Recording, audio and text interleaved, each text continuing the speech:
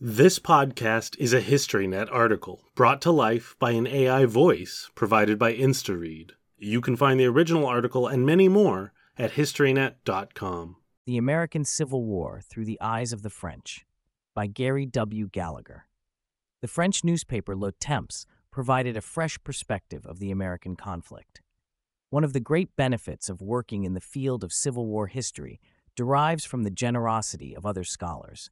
Their sense of shared exploration promotes the circulation of materials that otherwise would remain unknown. More than 25 years ago, I met Donald E. Witt, a scholar of French literature with a deep interest in the American conflict. He had spent years translating the French newspaper Le Temps, the Times, for the period 1860 to 1865. Because historians had frequently quoted the British press but paid relatively little attention to French newspapers, the materials he showed me seemed especially fresh. Happy to know someone else shared his enthusiasm for the project, he gave me 7 thick binders containing more than 3,500 pages of translations.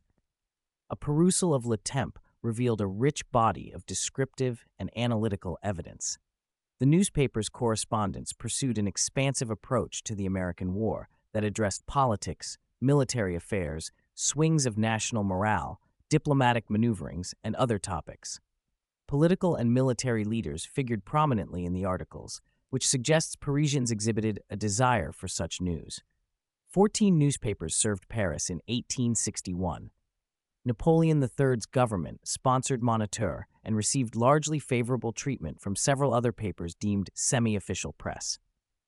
Le Temps, which would become one of the important French dailies, supported the House of Orleans. With a pro-Union, anti-slavery editorial slant, it stood at odds with a pro-Confederate imperial press. In October 1861, Le Temps made a distinction regarding slavery's role in the American crisis. Yes, slavery is at the root of the war, read the piece, since it is the institution of slavery that in the North and in the South has made two nations, has created hostile interests between them, that has determined for her, the South, the rupture of the pact. But it was not a war to kill slavery, because the abolitionist opinion has ever been, in the North, only that of an intimate minority. Le Temps allocated considerable attention to the Emancipation Proclamation, noting that President Lincoln's preliminary proclamation of September 22, 1862, finally placed the debate between the North and the South on its true terrain. The editors labeled it a military expedient forced on Lincoln by rebel victories in the Eastern Theater. The paper found it regrettable that the president hesitated for so long a time, and quoted from his letter to Horace Greeley, dated August 22, 1862, concluding that this policy has only one aim, the reestablishment of the Union. The newspaper responded to the final proclamation, which it termed very important news from America, on January 15, 1863.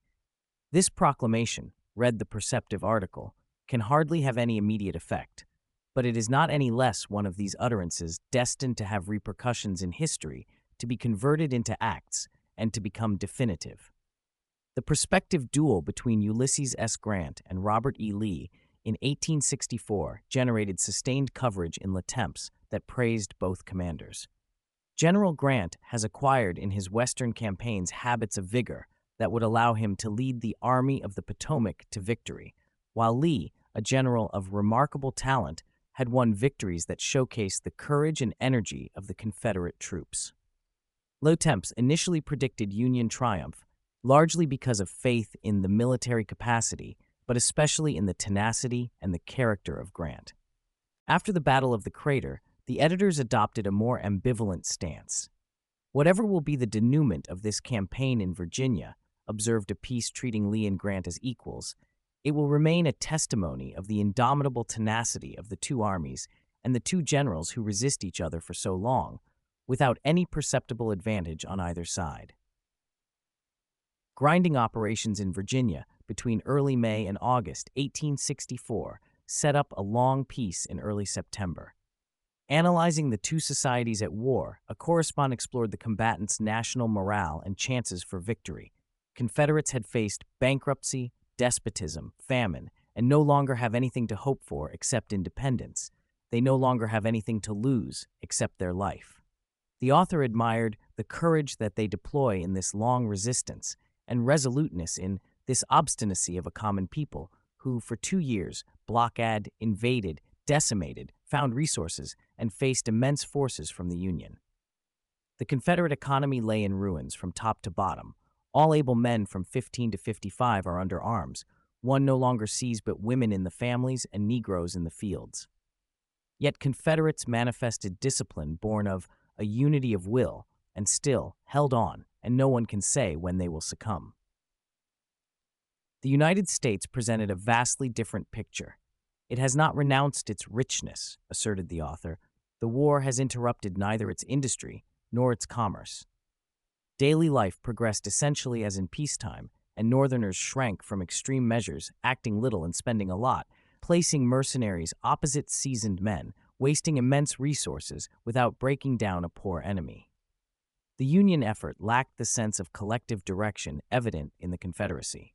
Writing before the full impact of Sherman's capture of Atlanta had become evident, travel across the Atlantic took 10 days or more, this writer perceived a possibly disastrous lack of will above the Potomac.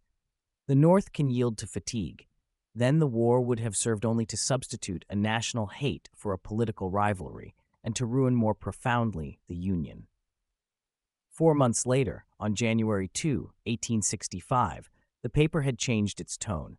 It celebrated the re-election of Mr. Lincoln and the manner in which it was accomplished as the gauge of an indestructible liberty, and will remain in history as an imperishable testimony of political and moral grandeur.